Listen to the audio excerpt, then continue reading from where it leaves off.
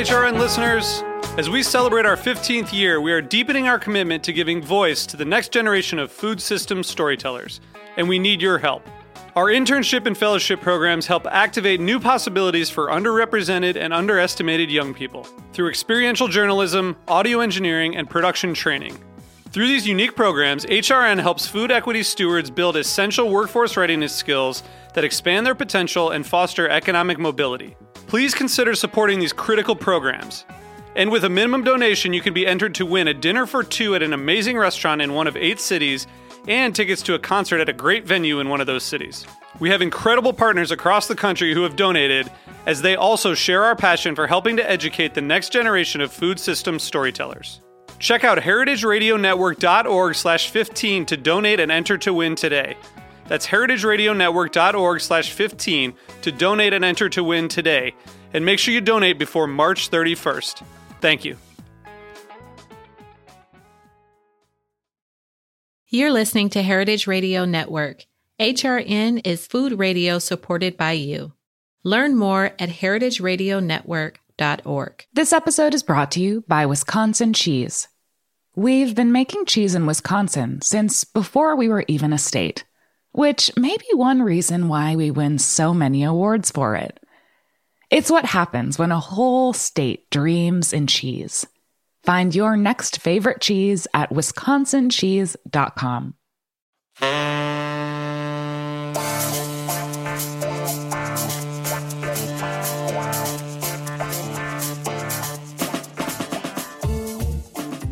Culture and Flavor is a podcast about food and culture centered in Black and Indigenous foodways. Hosted by myself, Zella Palmer, right here in New Orleans, Louisiana. Each episode features high vibrational conversations with cultural bearers, chefs, farmers, scholars, barbecue pitmasters, and more. Where there is flavor, there is history. Join me on Culture and Flavor and all of my guests as we share stories that will have you praise dancing, cooking, conjuring, and inspiring your culinary journey. Y'all, I am so excited for this episode of Culture and Flavor with Lino Asana, a dear friend of mine. He is a filmmaker currently living in New Orleans from the Cameroon. His films often explore and celebrate themes of Black dynamism, identity, and transnationalism. Some of his films and videos have been featured by OK Africa, Bitter Southerner, Nowness, and IndieWire, and screened at several film festivals. In addition to developing his first feature film, The Parking Lot Attendant, Asana is currently in post-production on a documentary that intimately explores the contribution of Black chefs and humble cooks in the New Orleans food industry. Welcome, Lino, to Culture and Flavor. Thank you so much for having me. I'm so excited to have this conversation with you. First, I want to get started with just a little bit about you. I know I explained, a little bit about your bio, but I really want to get into depth of what made you come to New Orleans and just your recent trip to the Cameroon after so many years. Oh, man.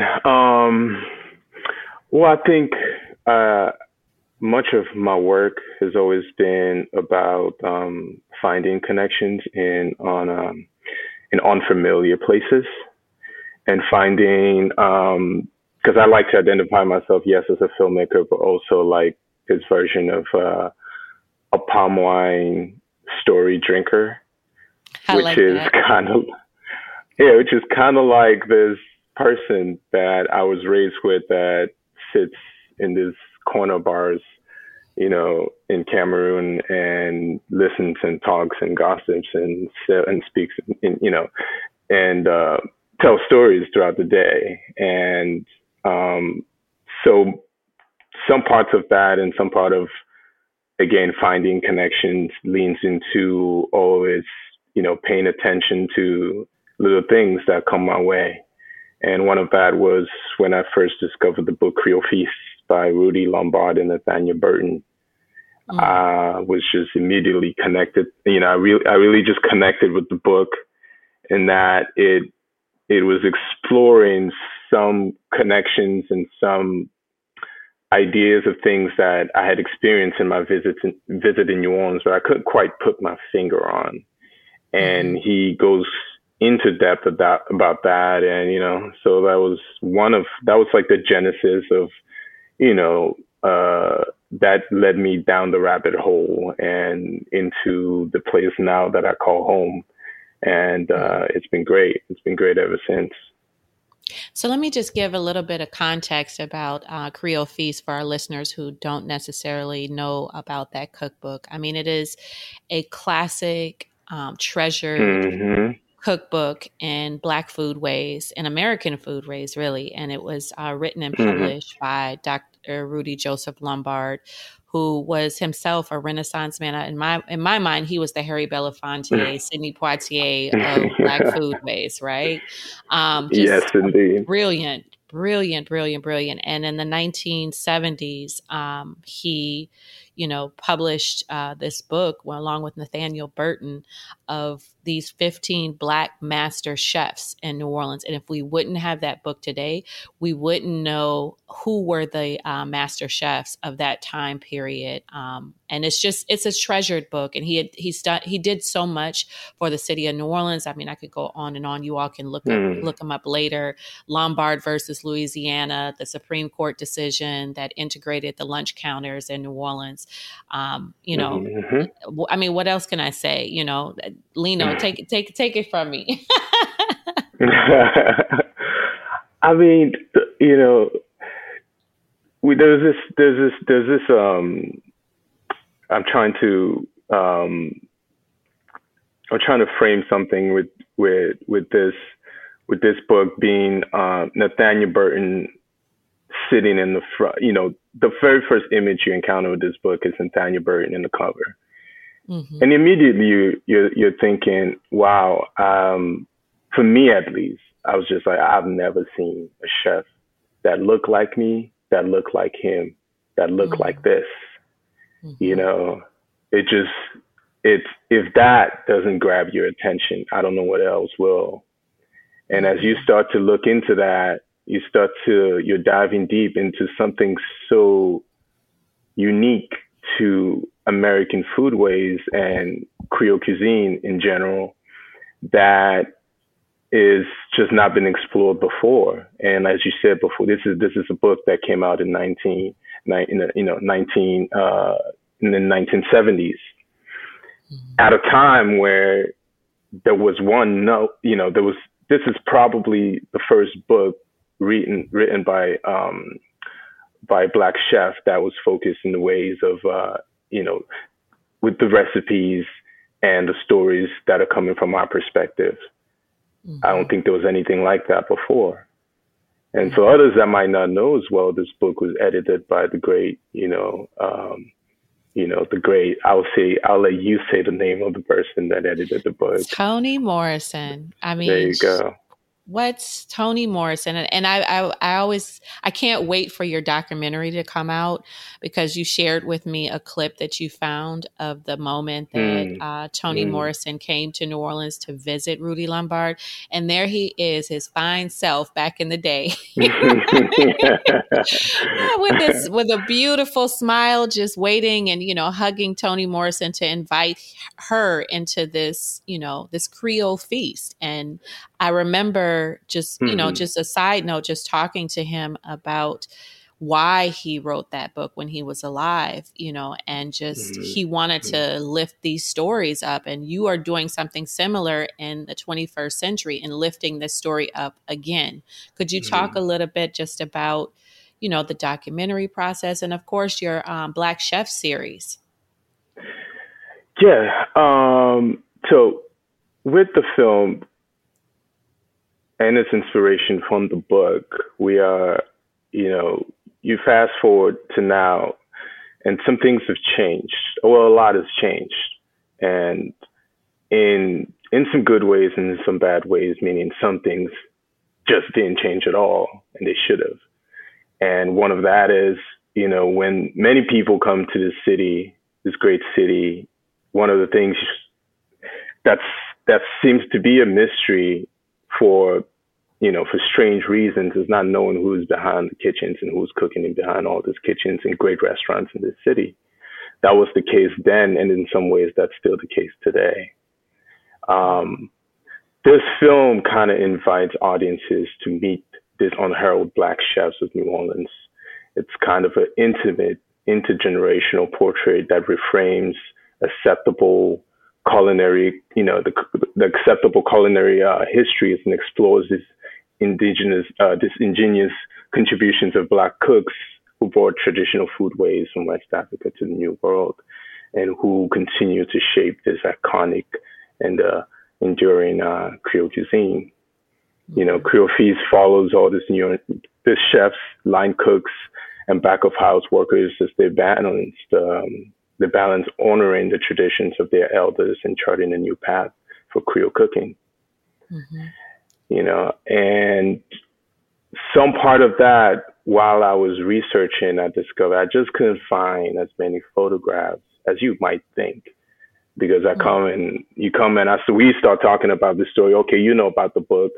Someone else that, they've never read this book before, and their perception of what the history of this, the history of the foodways in this city, it differs in many ways.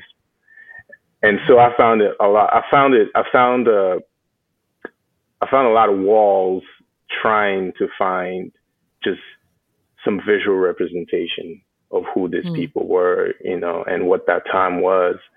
And what you will find is some of the photos in the book.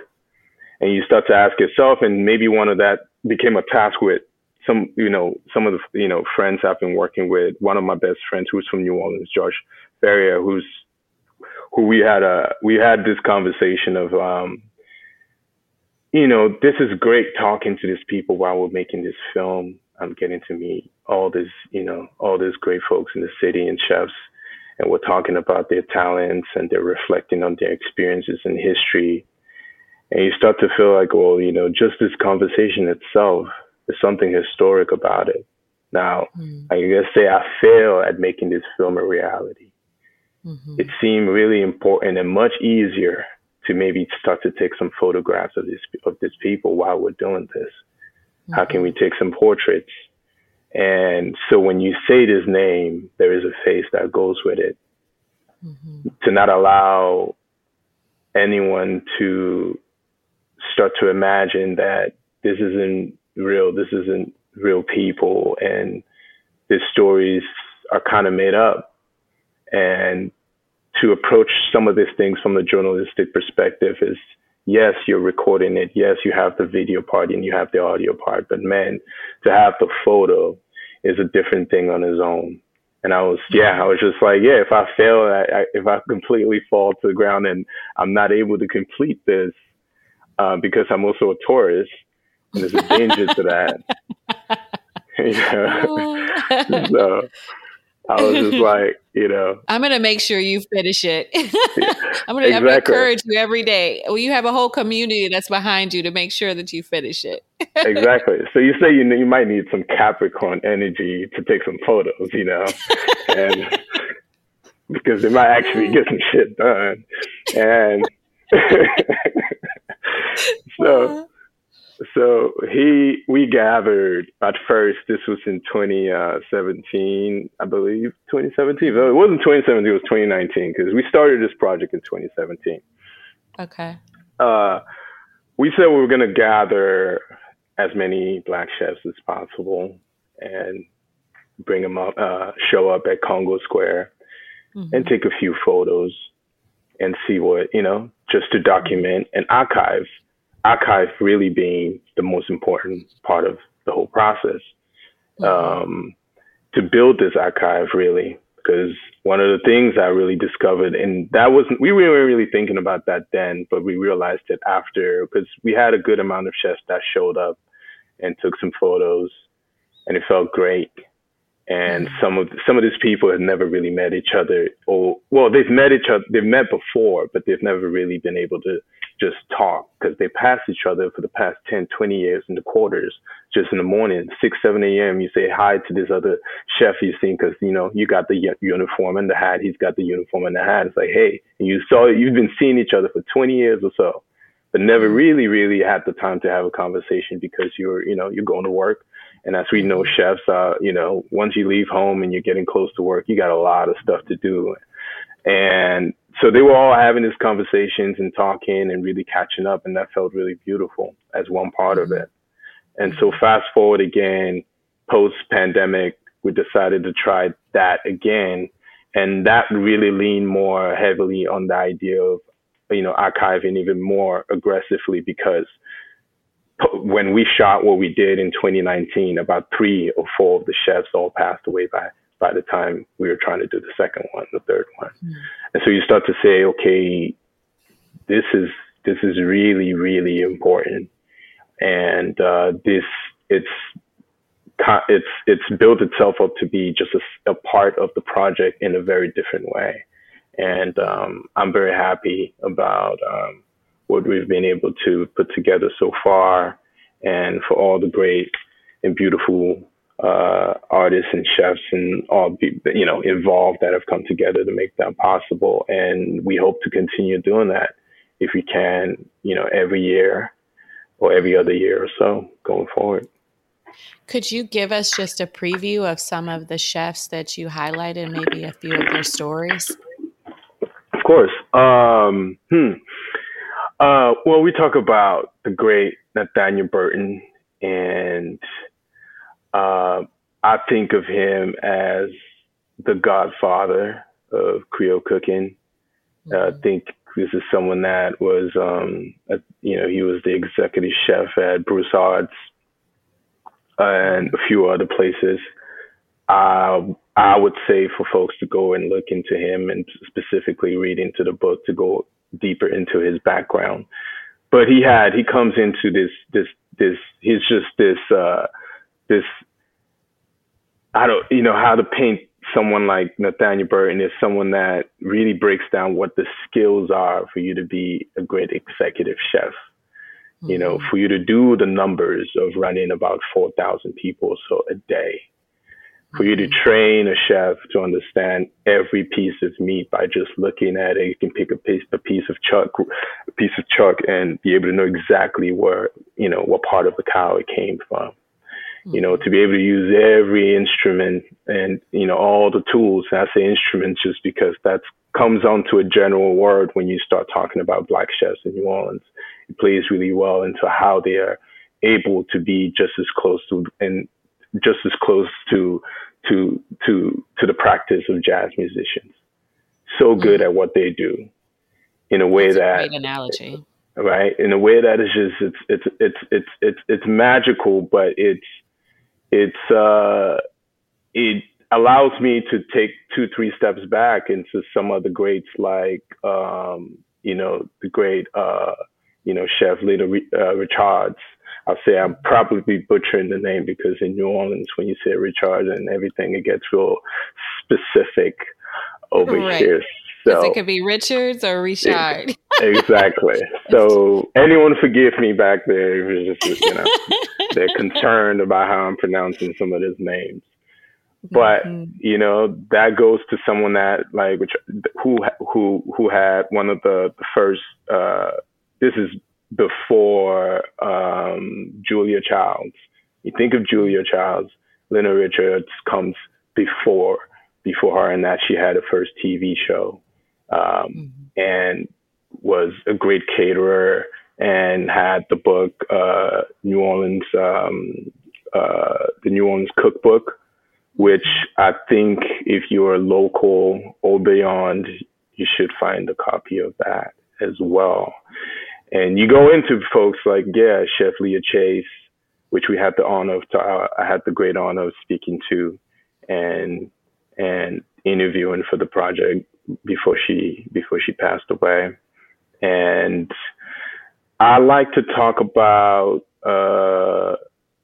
I'm highlighting a lot of the women primarily, and because for obvious reasons, because much of why I got into this was inspired by, my mother, who is an amazing cook. And I grew up with her stories and her cooking. And much of all the male chefs I've spoken to, they all attribute their inspirations from their mothers in some shape or form. And so as you start to go back, you start to see this lineage of women that came before, all the way back to, to Goree Island, where the slaves left my country, to, the ports here of New Orleans. And we talk about the black hand in the pot. And I had a great time in one of the kitchens, which is not around anymore, and that's the Bonton Cafe. And there was Dot Hall, the head chef, and there was Willena Benjamin and Joyce Owens.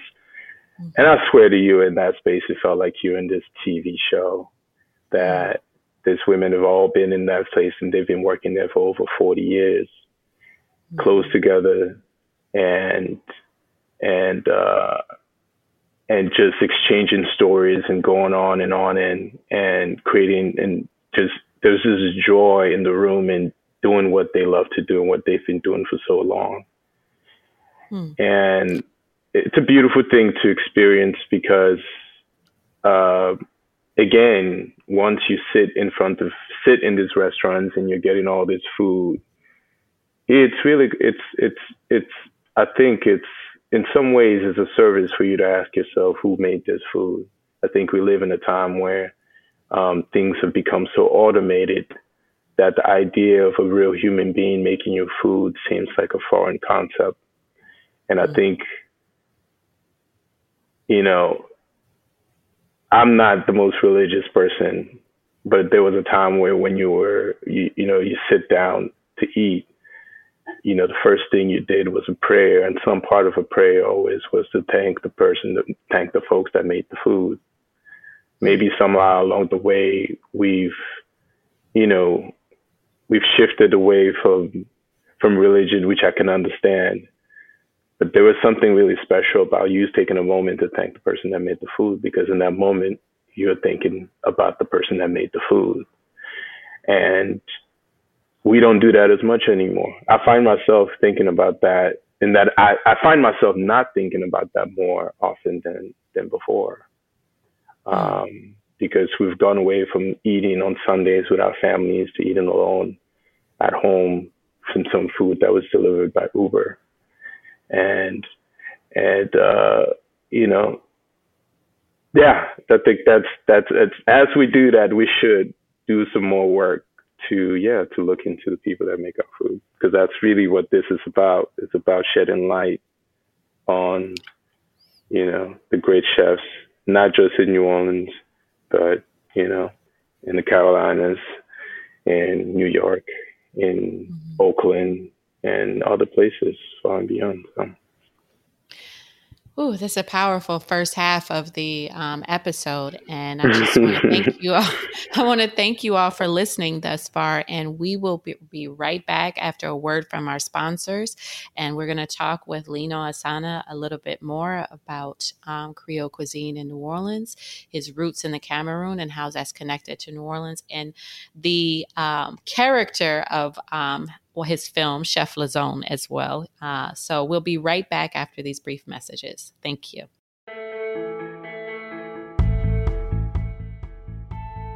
This episode is brought to you by Wisconsin Cheese. There's a reason when you think of Wisconsin, you think cheese. Cheese is a huge part of Wisconsin's history and future. In Wisconsin, the state of cheese, the tradition of cheese-making excellence began 180 years ago, before Wisconsin was recognized as a state. Immigrants traveled to settle in this lush green hills of Wisconsin, bringing their cheese-making traditions with them. These storied skills, combined with the freshest milk available, created a cheese-making culture that is uniquely Wisconsin. Wisconsin's 1,200 cheesemakers, many of whom are third and fourth generation, continue to pass on old world traditions while adopting modern innovations in cheese-making craftsmanship. Find your next favorite cheese at wisconsincheese.com.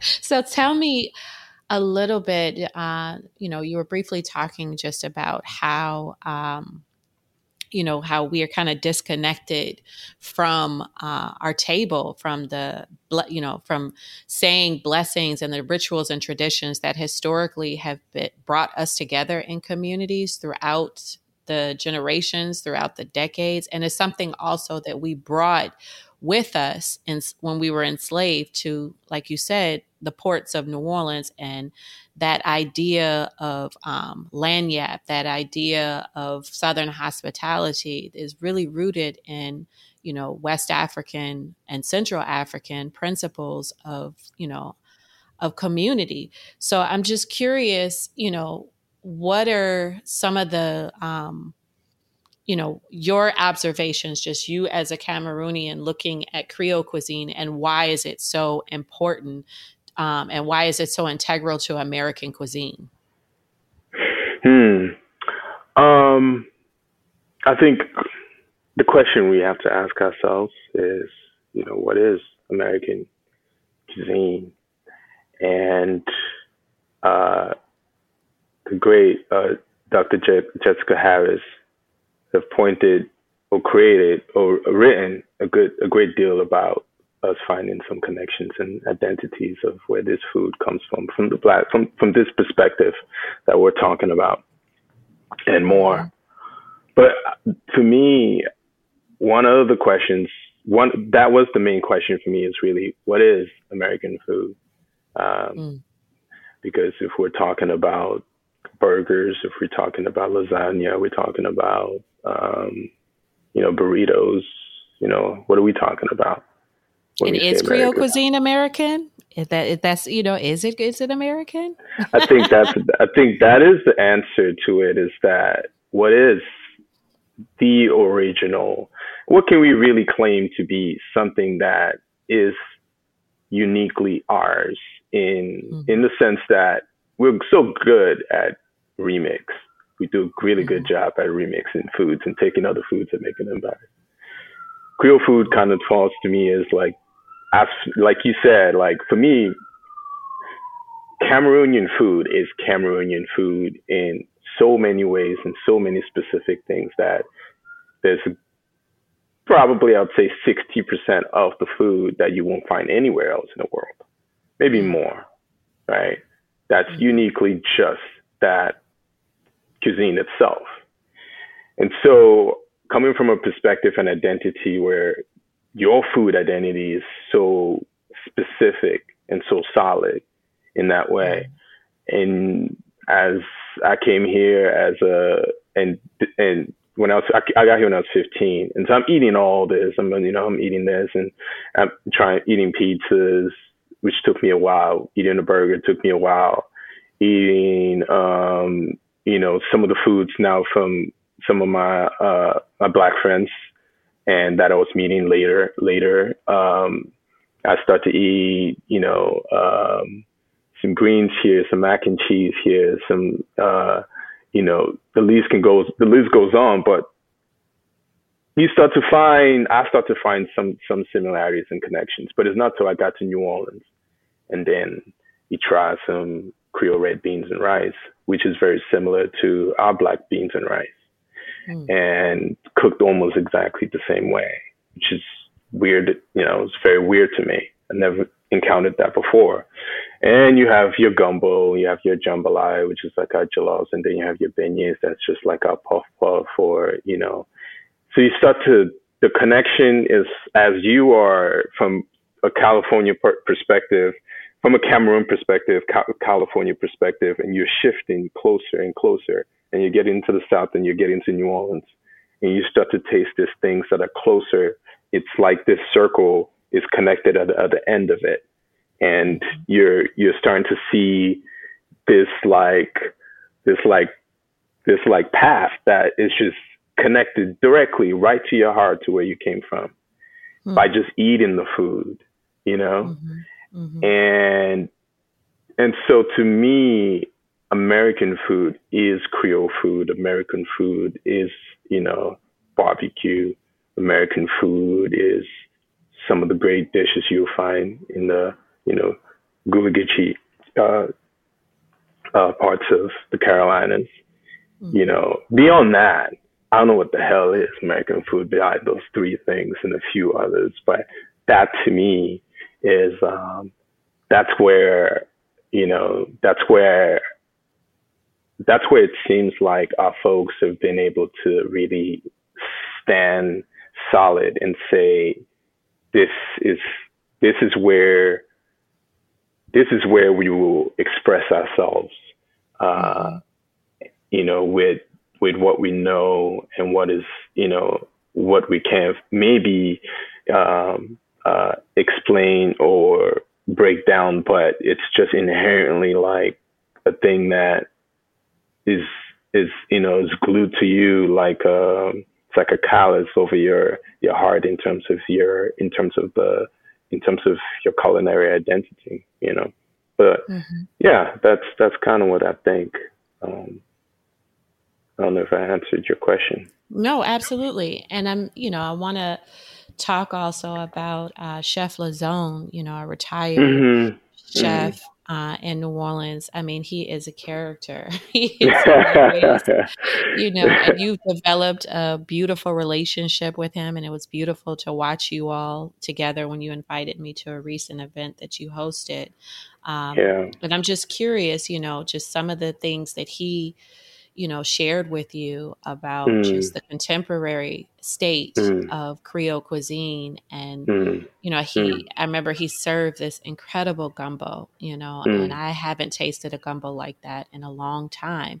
And I'm just curious, some of the, your thoughts after every time you leave him, what do you take away? And who is he, Chef Lazone, for those who don't know who Chef Lazone is? Because we have many chefs like that in New Orleans, our elders who are retired, who are walking encyclopedias of recipes. And I always think about one person in particular, Chef Stanley.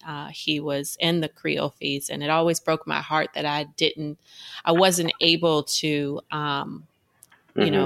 film him and document him in time for his death. But he was in the Culinary Olympics. He was the head chef at, the Hilton Riverside. And there were so many like that. So what you're doing now is so important in archiving just this generation before we lose them, So talk to us about Chef Lazone.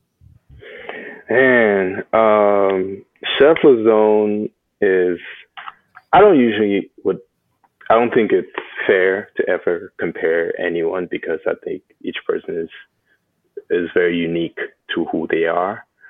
But we started talking about Nathaniel Burton and how, when you think of an executive chef, what does that mean? What does that look like?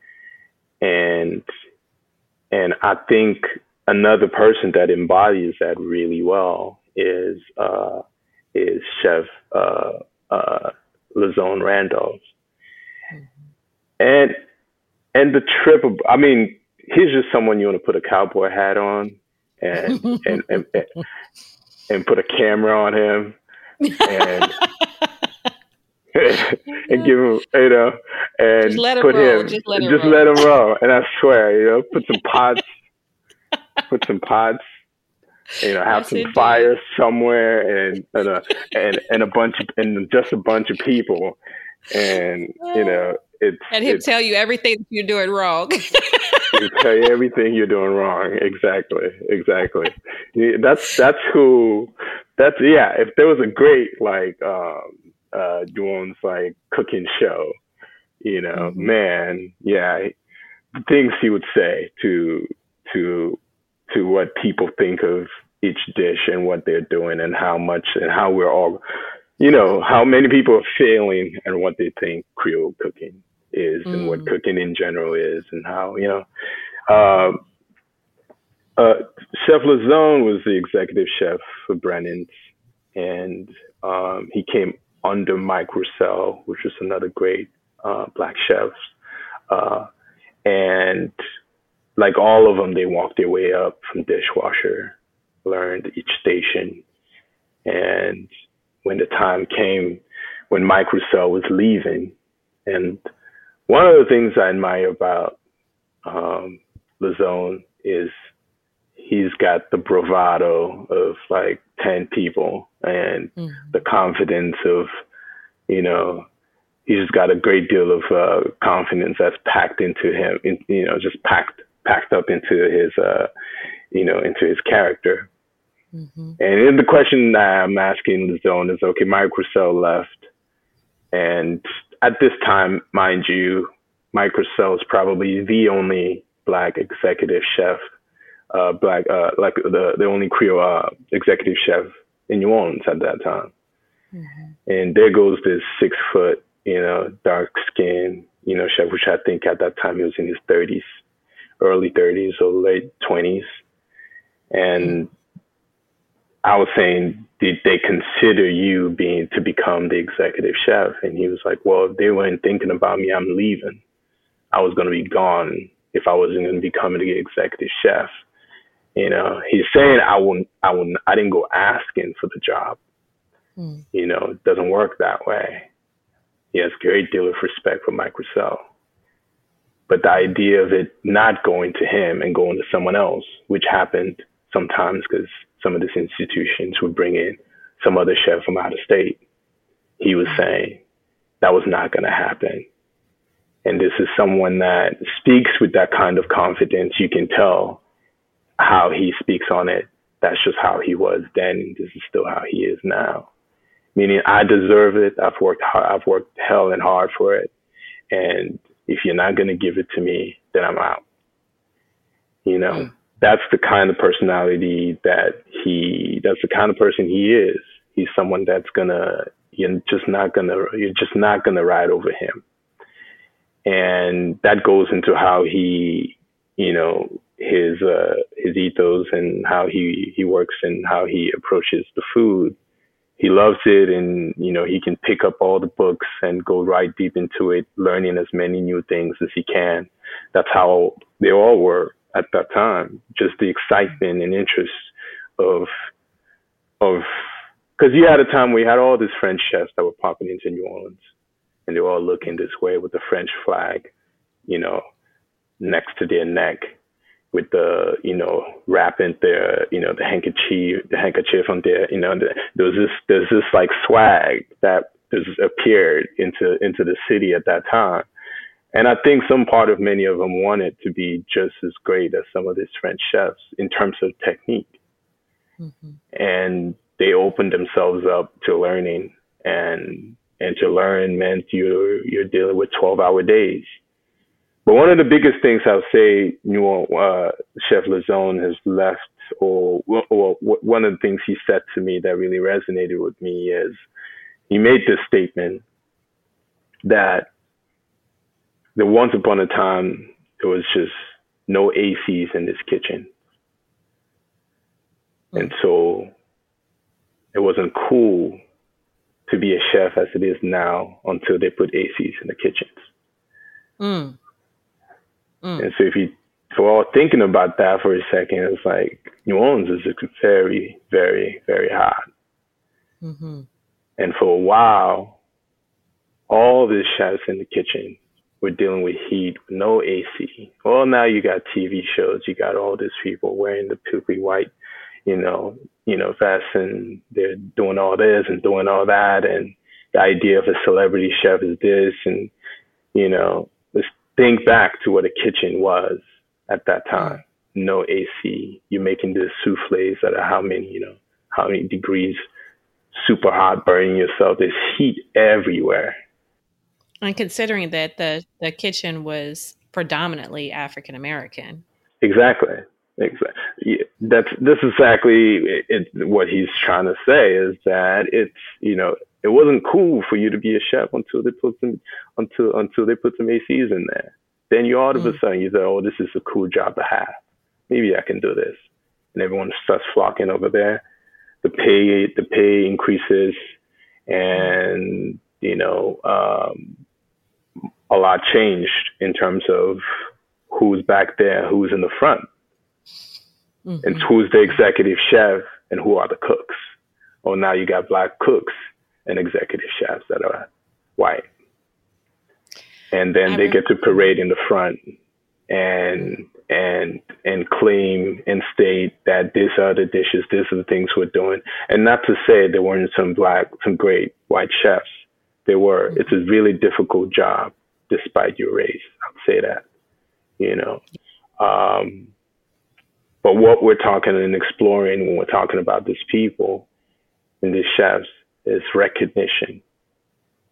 And, you know, but yeah, sorry, I interrupted you. What you were saying? No. I was just saying, you know, just to support your point. I remember, I think I told you that I was talking to Don Hubbard, one of our elders who, you know, has a beautiful hotel, Airbnb, not just Airbnb, but it's a beautiful home where on St. Charles, and his Paran, as we call it, say in New Orleans, you know, is Godfather. His Paran is actually in, Creole Feast, and he was talking about how he would have to, you know, wearing that chef suit, also was in some ways kept you protected from the police.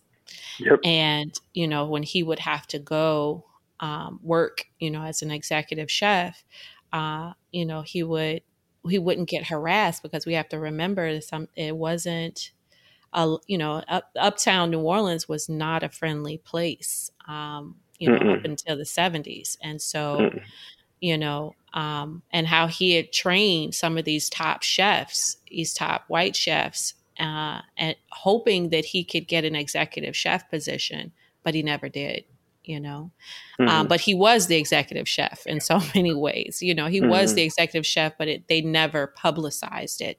So now, you know, what are your thoughts about just Black chefs, young Black chefs in New Orleans? And, you know, is Creole cuisine that is it dying? Is it a lost art? You see any chefs that are, you know, kind of taking the reign back to say, no, this is our food. We need to, you know, continue to put out the recipes that our elders put out? Yeah. An attempt of what you attended was the dinner where we were putting together, you know, some young chefs next to some OG chefs like Lazone. And even during the process of taking some of those photos, portraits, you find a good amount of the young chefs show up, and some that just graduated. It's strange because the times we've done it, well, it's not strange. The times we've done it, there's been at least 2-3 chefs that showed up that just graduated that week from culinary school. And I'm always interested in what do they look like? Where would they be 10, 20 years from now? Because it's like they're showing up when that's like you seeing a photo of Nathaniel Burton on the day he graduated culinary school, which he never did go, but is an example of that. What I've noticed while talking to the many, you know, chefs here, young and old, is that it's just the love of it, the love of the food is there because the identity is so strong. I don't see Creole cuisine going anywhere necessarily. What the unfortunate part that I think we could lose is there is some things to technique of, you have someone like Lazone, you have someone like, you know, Chef Dot Hall, or, you know, like the chef Leah Chase, and all this great chefs before, and some still around. There is some level of technique because you've been doing and cooking these dishes for, you know, 40, 50 years. And,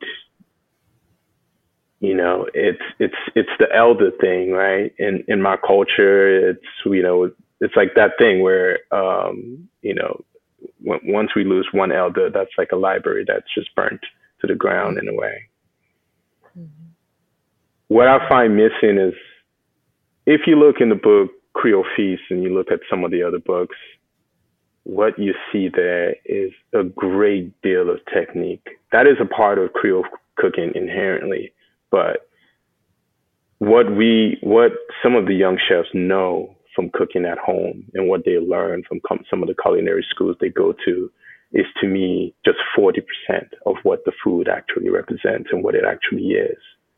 Because there are some things that are just, just recipes and things that are just disappearing. And you can read the recipes, but the techniques are strange and different because chefs, it's specifically Black chefs, don't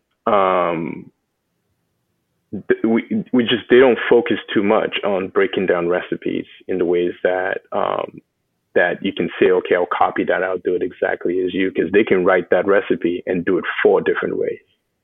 What you're trying to learn when you stand next to them, like Lazone and some of the young chefs did in November when we had the dinner, is you see them do these things in so many different ways that are not written in any books.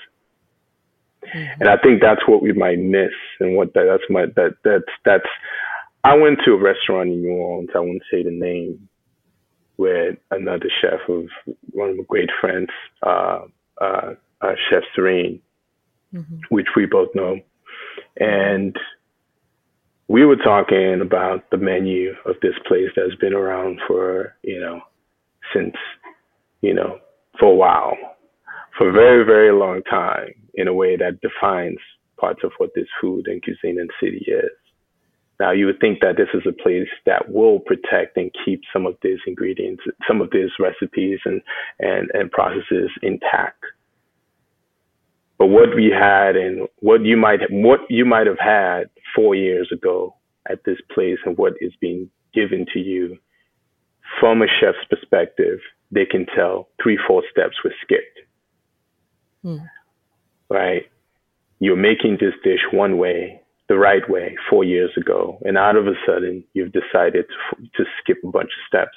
And some parts of that problem is the new chefs don't know how to make it the way it was made 4 years ago. That's not a long time. And that's unfortunate that it's starting to look like it's leaning that way, where some of this dishes that we eat and enjoy and love might change just because some of the chefs and some of the younger chefs are not interested in being chefs as they used to be, or the process of doing it is just, for some reason, that they seem to justify as just they can't keep it up. They can't train. There's no one to train them to make this food the way it used to be. Some of the chefs have retired and some have passed on. And I think that is a real issue that we, are all facing in the city, that might not be very loud as of now, but it just might be later, because there is foods we eat at home that you feel like, oh, well, that's not going to change. And that's true. But there's so many more that are on the menus of some of the restaurants you really love that just might change because, well, there's no one to train them to make them the way they used to make them. That's unfortunate. Yeah, it's really unfortunate. And I think that, post Katrina, it had a lot, the faces, the people who were being hired in the kitchen changed, and so you have chefs from other cities who don't have that Creole repertoire. And then also, the further we, Americanize, and, the younger generation get used to processed cheese or fast food or Walmart, and the further people get away from cooking a lot of those, classic Creole dishes, there is no food memory, That is, that's an important factor for all of us, even if you're not from New Orleans, just the idea of your food memory. In my recent trip, I got to go to, to parts of revisiting some of the places, the home I was raised in and my grandmother's place. And one of the things that struck out to me is my grandmother's kitchen, which is the kitchens in the village and the kitchens at home are very different. And the kitchen in the village is, 3-stone fireside with a cast iron pot on top. But there's this thing I had forgotten, which was there's it's sort of like a little cage made out of bamboo sticks, and it's used to smoke the fish. Mm-hmm. And they keep spices, but it's predominantly known to smoke fish and sometimes to dry the corn that was harvested. And you're seeing all these techniques and these things. And I was talking to a friend of mine about what his memory was here in New Orleans and what did his pantry look like? Because these ideas of what a kitchen looks like to us and what the kitchen looks like to us now, like our kitchen and what does our parents' kitchen look like at that time. And you start to find these things about it that is beautiful, but also they are, heartbreaking in terms of what you're doing and what they were doing and how things have changed in one of the ways. But to even go back, one of the things you mentioned, which I want to bring out too, is just the labor part of what it means to, to be a chef with that. New Orleans is, it's got one of the lowest minimum wages in the whole nation. Mm-hmm. And with any real issue in any place, if you start to pay attention to the money, a lot of things start to become very clear. Mm-hmm. And so if we're not seeing a lot of Black chefs and Black cooks and whatnot in the service industry as well, the pay is too goddamn low. And Absolutely. It's not sustainable. And one thing that beats me is, okay, you have some of these institutions and that have been around for so long, and you've made millions and millions of dollars. I'm sure you have, because you've been around for so long. And I know it's hard to run a restaurant in, business. But I don't think it's that hard to pay people living wages. That just Absolutely. Beats me. And it's the most heartbreaking part to this whole thing is to exploit people in a way when it comes to when it comes to an industry that is so intimate. Mm-hmm. In that you that own the business are so connected to these people, or at least you pretend that you are. Absolutely. And the people that are eating the food are so connected to the people making it, or that's what it seems like it is.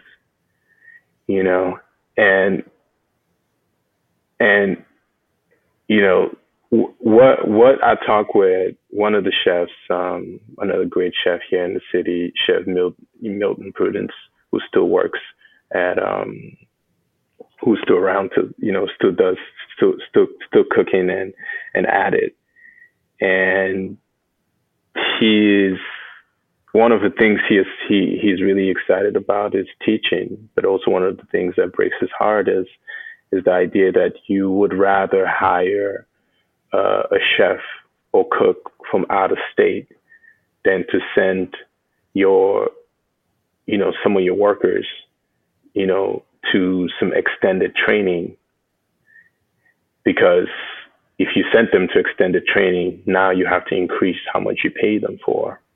Mm-hmm. So you rather keep them where they are, mm-hmm. And I get America is a capitalistic society, but, some of these things when you meet some of these chefs, there's one, another chef that I've got to know over the years, and that's, Chef Ernest, call him Skeeter, Jack Jr., and he's one of the executive associates at Antoine's. Mm-hmm.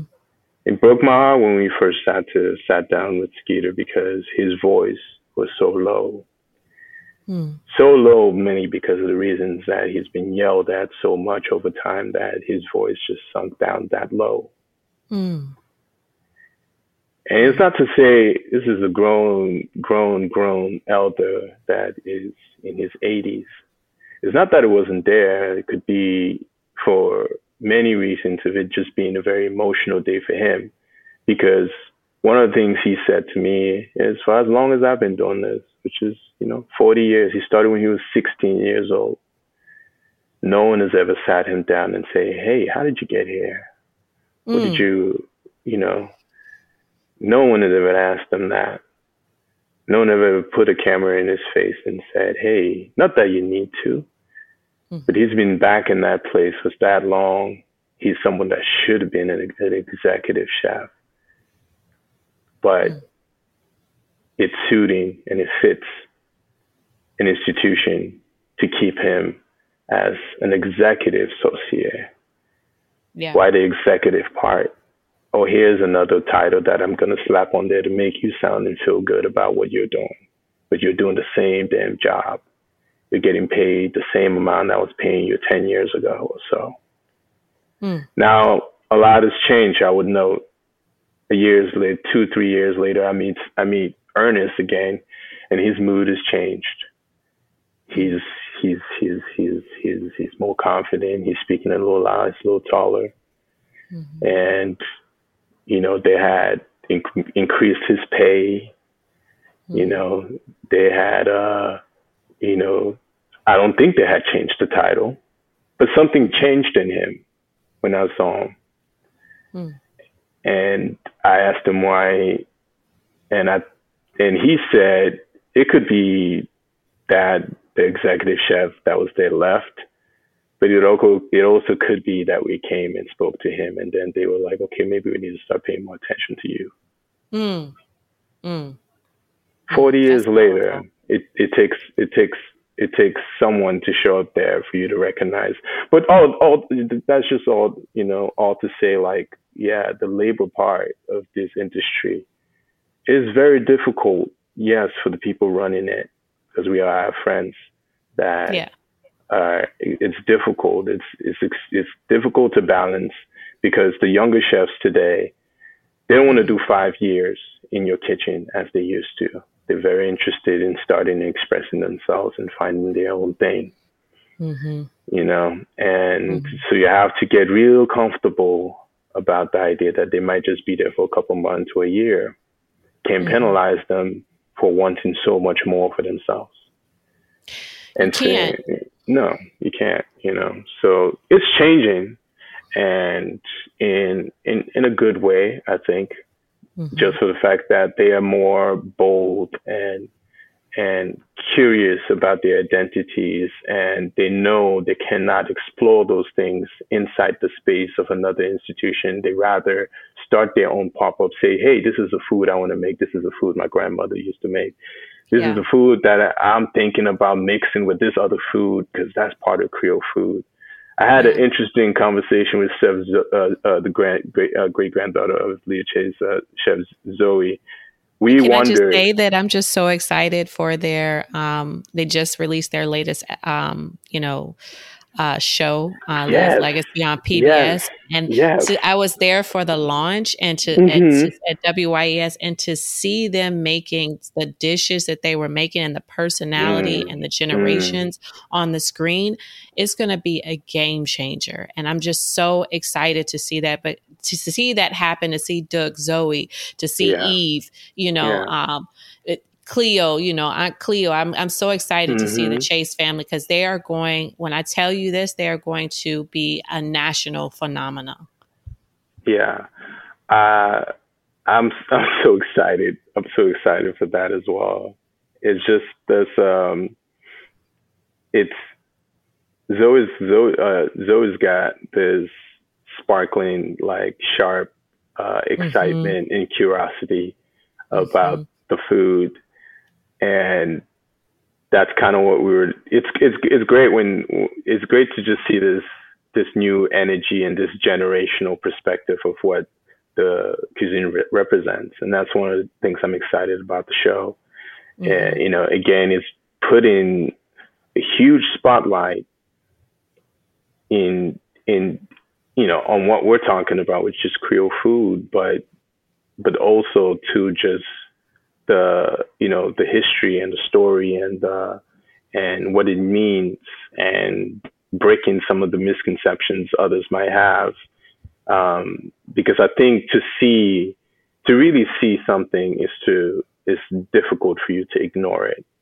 Mm-hmm. And, I think what that show will represent is that, no, you can't ignore, or you can't be ignorant about what the food represents and who the people who have been a great part of it represents as well, so I'm excited. Absolutely. And to see Duke and Zoe in the kitchen together on the first episode, and then making dirty rice and Creole chicken, and just some of the techniques that you were talking about earlier that are not in cookbooks, to see that on screen was profound. It made me tear up because both of us knew Miss Leah, and to see her grandchildren just take on what Duke said, his latest restaurant, Chapter 4, the fourth generation, is so powerful. And I think it's going to really inspire other chefs, and no matter where they take it, if they decide, like you said, to open up a pop-up,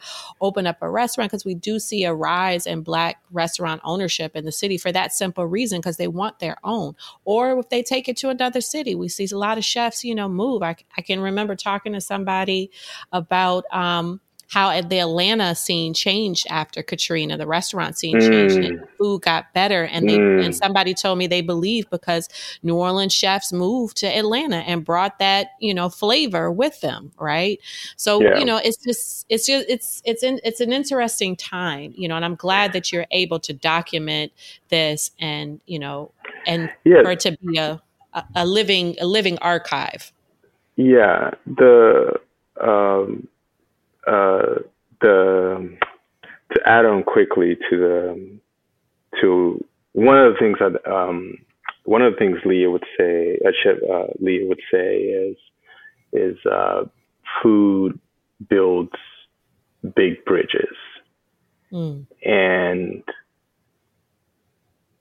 I find that what they're doing is doing that. I find that in so many of the ways that some of the young chefs are exploring themselves and the food, because Chef Zoe was saying, we were kind of laughing at her, her aspiration of the idea of opening a Creole food in Italy, and how weird that is, that part of the food or the places, some of the foods that the identities of Creole food, whether that is French, so you can be on the south side, the southern parts of France, and have Creole food, it just have Creole food in those places.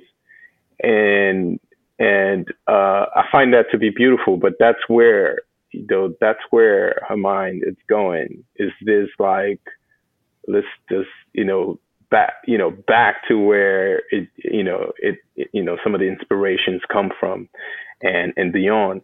One of the things that I would like to point out too, if you in terms of the bridges, in terms of the food expanding out, is when people go and Google, remind people to Google this. If you Google, chicken lazone, that was recently brought to the attention of Chef Lazone, that he created that. And it's been on the internet for a while, for a very long time. And that is his recipe that just popped out into the internet, into the abyss, into this universe, and is floating around. And it's got his last name to it and will be around way beyond. And that is this strange rendition of Creole food just extending itself again out into the space. But it's funny when the many people who've cooked that dish might not have known where it came from. And but for the few that might have, it's still a beautiful thing. And even if they didn't, it does not matter. It's just that's that's what I think Chef Leo was talking about, is that, food, builds bridges. She would add on to say, I don't care if you're the Pope, you're the Prince, you got to eat. And if I can feed you, then I got a job. Right. And, so yeah, My exciting last question. time. It Yeah. is exciting times. My last question, just, you thinking about your identity and place in New Orleans and just your own upbringing in the Cameroon and, living in California, like you said, there's always this saying that New Orleans is the most African city in the U.S. Yeah, Does indeed. that remain the same? Is that still the same today? I'm just curious. Mm, What are, mm, and what makes it the most African city, if you believe? mm, Mm-hmm. mm. Um, I think it's, it's that smell when the rain falls and Mm-hmm. it hits the dust, and you get this whiff of this smell, and it's so unique and specific. And it's I think I think there's this visceral feeling you get that you cannot explain. And I think sometimes, to me, the mysterious things about anything for me, is it leans towards like smell. Smell is just a mysterious thing, and I use smell to say New Orleans smells like Africa, or smells like my country, Cameroon, as opposed to all the other things that are very clear. It's just because that idea of it, smell, is the most mysterious part of it. But to demystify the whole thing, it leans really well to what the culture represents, what culture means, and what community means to New Orleans.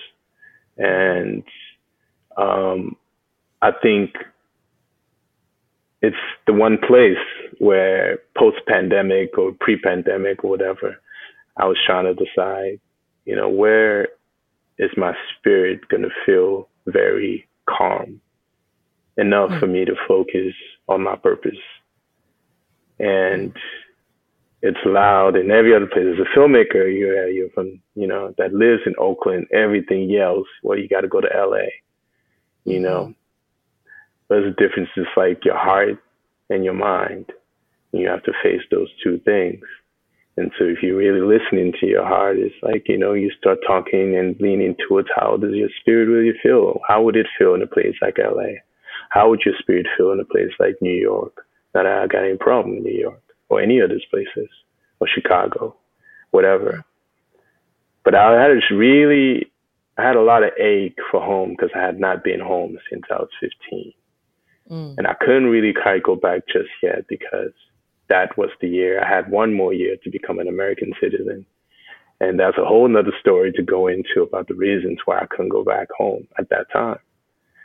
And so the only place I could think of that made me feel like home, whether because of the food, which is, you got your red beans and rice on Monday, and you eat that, and it's the same, and it takes me to this place, which my spirit just becomes,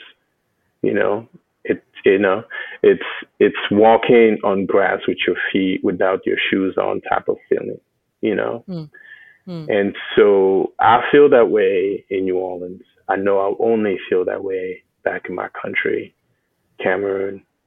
And so it was just very obvious, for the sake of your own sanity, and the sake of your own spirit, the sake of you keeping to do what you love to do so much, it's without no doubt that this is the place that your heart just feels at home at. And I can't explain it. I just can just say, yeah, it smells like home. It feels like it. And I love it. And I got to go back home last year, and that just, the senses are just stronger, is to say the most. I think that's what makes Dakar Nola's Juneteenth celebration last year at Ben Burkett, the Mississippi Mm, African American farmers, um, celebration so special. It's just, the bridge between the continent, New Orleans, Mississippi, everybody who was there, even had folks from the Carolinas there, and just to see us, in this hmm space telling our stories, but definitely grounded in where we are and the legacy hmm of African Americans in this country was profound. It's like our it's the energy of the despite it all kind of energies. Despite this, despite that, we survive and we thrive and we celebrate and we're gonna dance. We're gonna dance on Sunday, and you can try again with your troubles or your bad energy or your attitude on Monday. But these are the people that will cleanse all that up by by Sunday. That's like the old Af- African proverbs about the mosquito and the ear, and how the mosquito really loves the ear and declares its love for the ear, and the ear laughs so hard and says, look at you, you look like a skeleton. How long you think you're gonna live? And the mosquito walks away sad and disappointed. And that's why a mosquito always comes back to your ear to whisper, hey, look at me, I'm still alive, And and we laugh at this the I think what I'm excited about with Juneteenth, the concept of just celebration, is just to celebrate, because one of my approaches with the film in general had always been about just the idea of celebration. I'm not interested in some expose thing about this, and that, and that. I'm interested in celebrating these people. I'm interested in celebrating us. And there's this beautiful joy in centering our stories in that perspective, and because it's got a feeling to it. I try my best to always lean that way when I can, when it comes to the work. Well, we thank you so much, Lino, so much for your work, for everything that you're doing to document and tell these stories. These stories need to be told. So we want to thank you for joining us on Culture and Flavor. We want to thank our listeners. You have listened to Culture and Flavor with Zella Palmer, with our special guest, Lino Asana, and we look forward to hearing more about your work. And we cannot wait until the documentary and the film is out. And, for more information about Lino Asana, where can they contact you? You can contact and look into the project on the Creole Feast, www.creolefeastlegacy.com. That's where we'll be keeping updates, and as we continue to, do this work, and whether that is the archiving and the completion and completing the film. So, but thank you so much for having me speak on this and speak to you. This was great. Thank you, Lino, and I will see you Juneteenth. I will see you Juneteenth. Don't bring your shoes. Keep that shit. No, I'm not going to bring my shoes. We're going to be on the farm. Grow that farm. We're going to be on the farm. Exactly. All right. Thank y'all for joining Culture and Flavor. We're out. Peace. Peace.